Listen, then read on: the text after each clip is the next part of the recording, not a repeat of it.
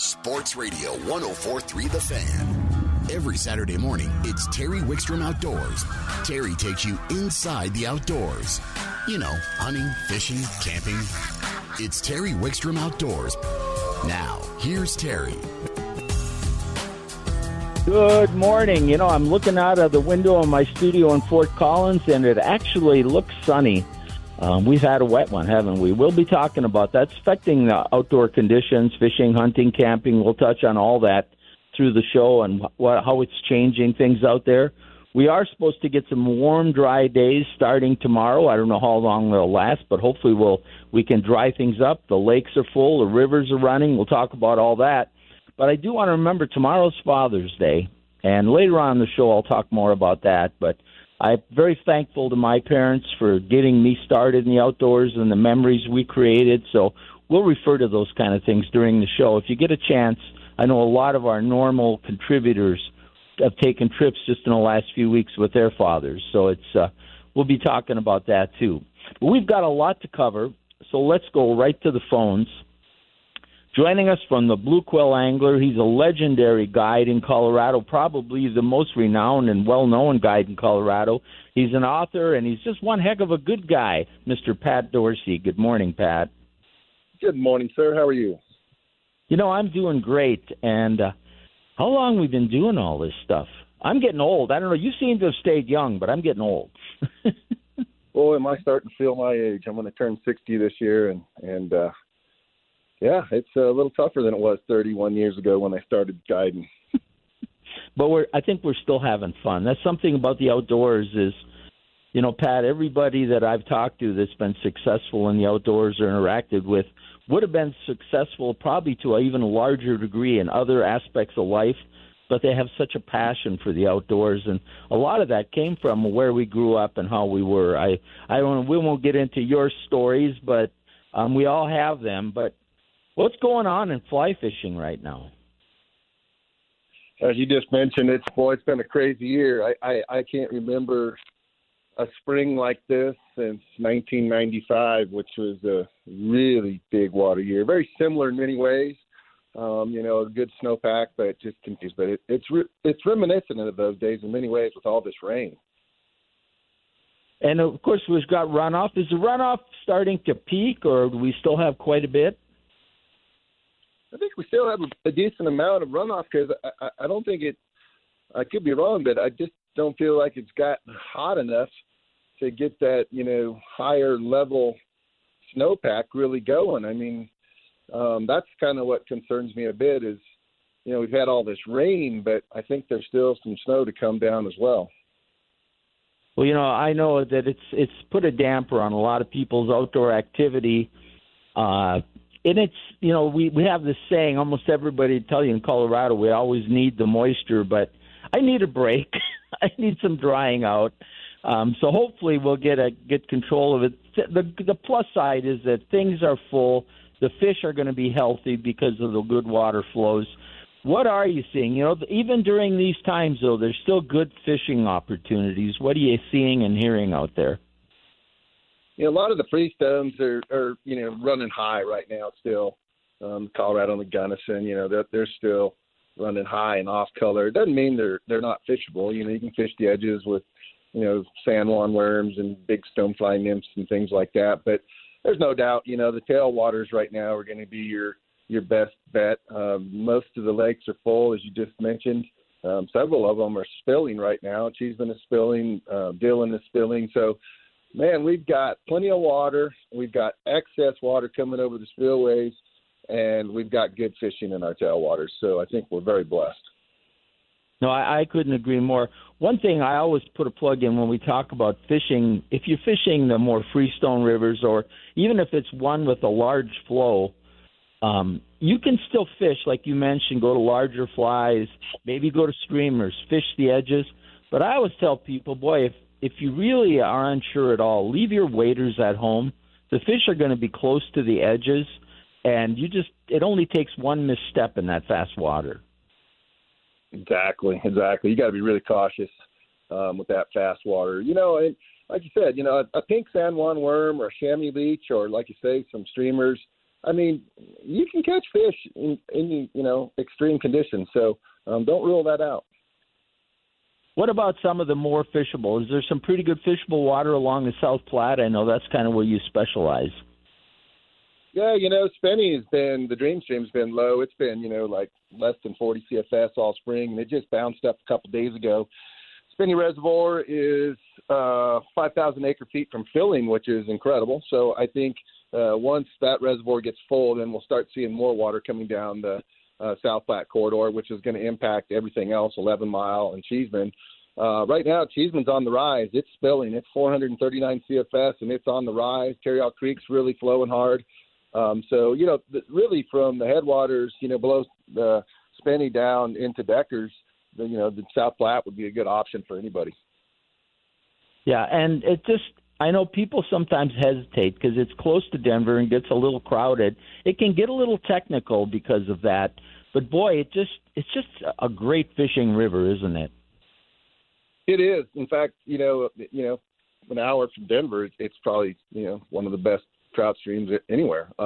Deckers getting a little high right now. It's up to 610 CFS, because of all the rain, the 3 feeder creeks that come in there, definitely adding some color to the water. And it's you got to be careful now down to Deckers. I mean, it's 610 CFS is no joke. That's moving right along.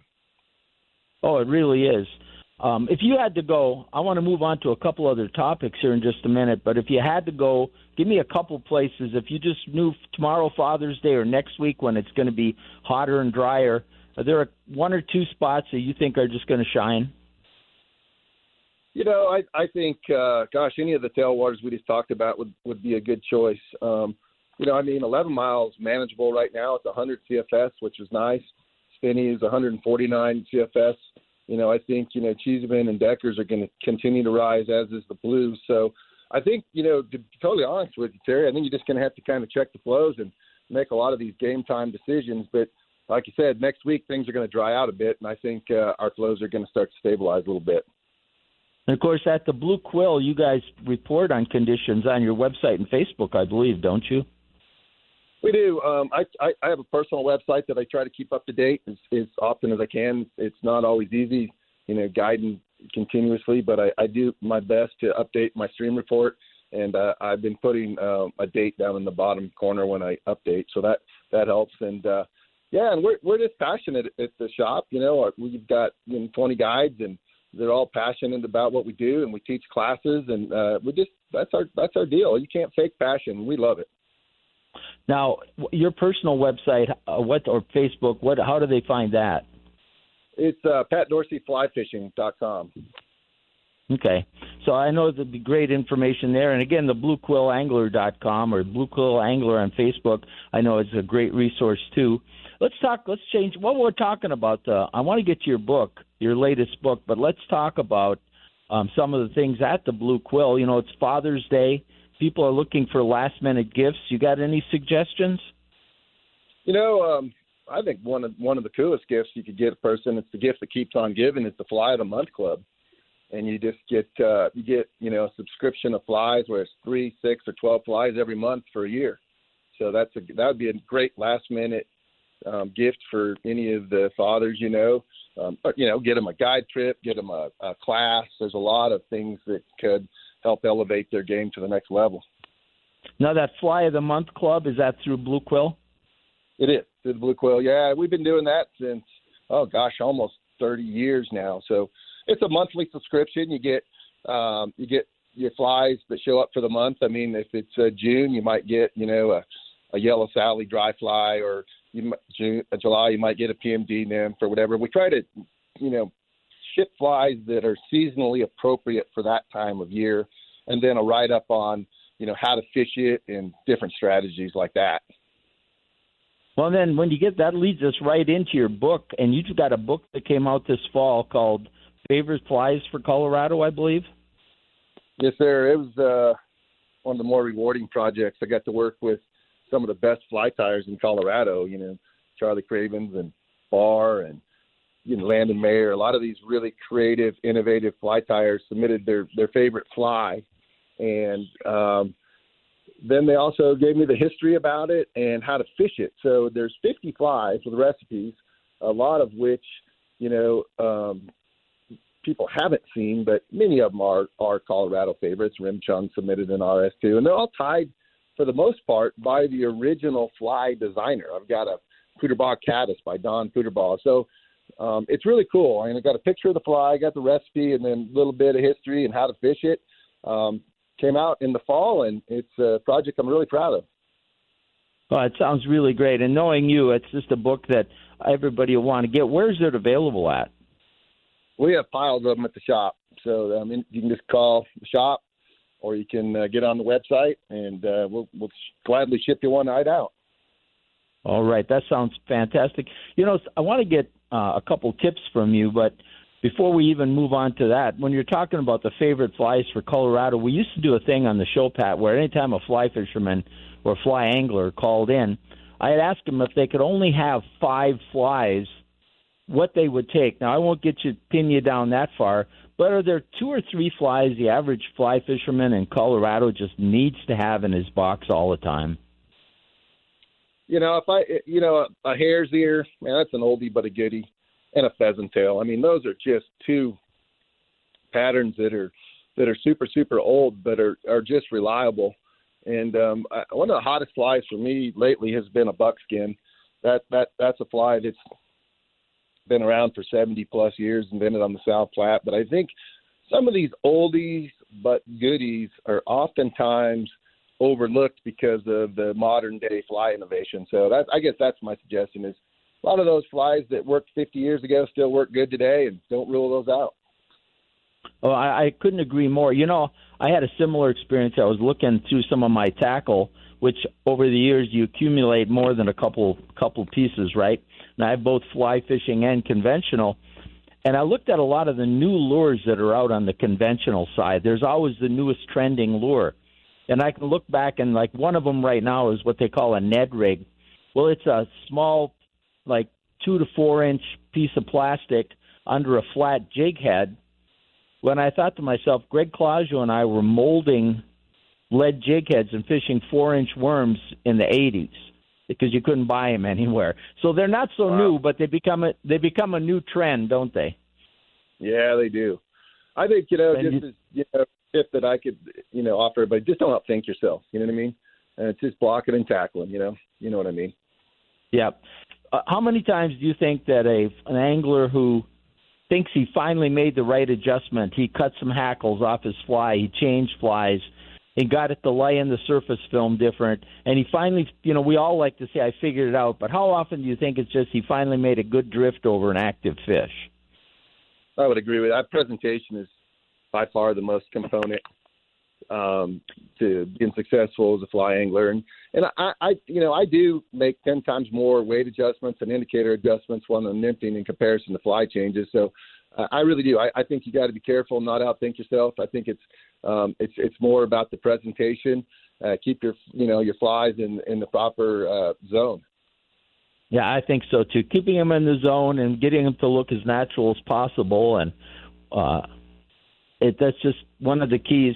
Let's talk real quick about Blue Quill Angler before we go. What's going on there? You mentioned there's classes and the Fly of the Month, but you guys offer it all there, right?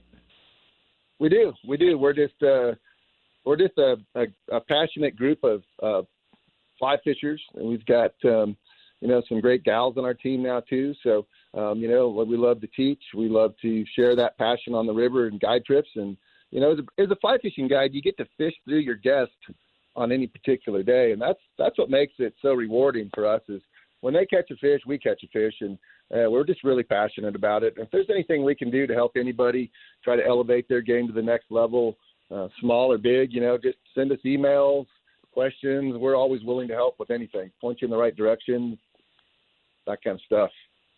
So bluequillangler.com, is that the best way? Yes, sir. Or give us a call, either way. So and we're happy to help in any way. Go ahead and give out the phone number real quick. 303-674-4700. All right. Hey, Pat, always great to catch up with you. And we don't get you on often enough. You're a great resource and certainly a tribute to fishing in Colorado. Thanks for joining us today. Thank you. Appreciate it. All right.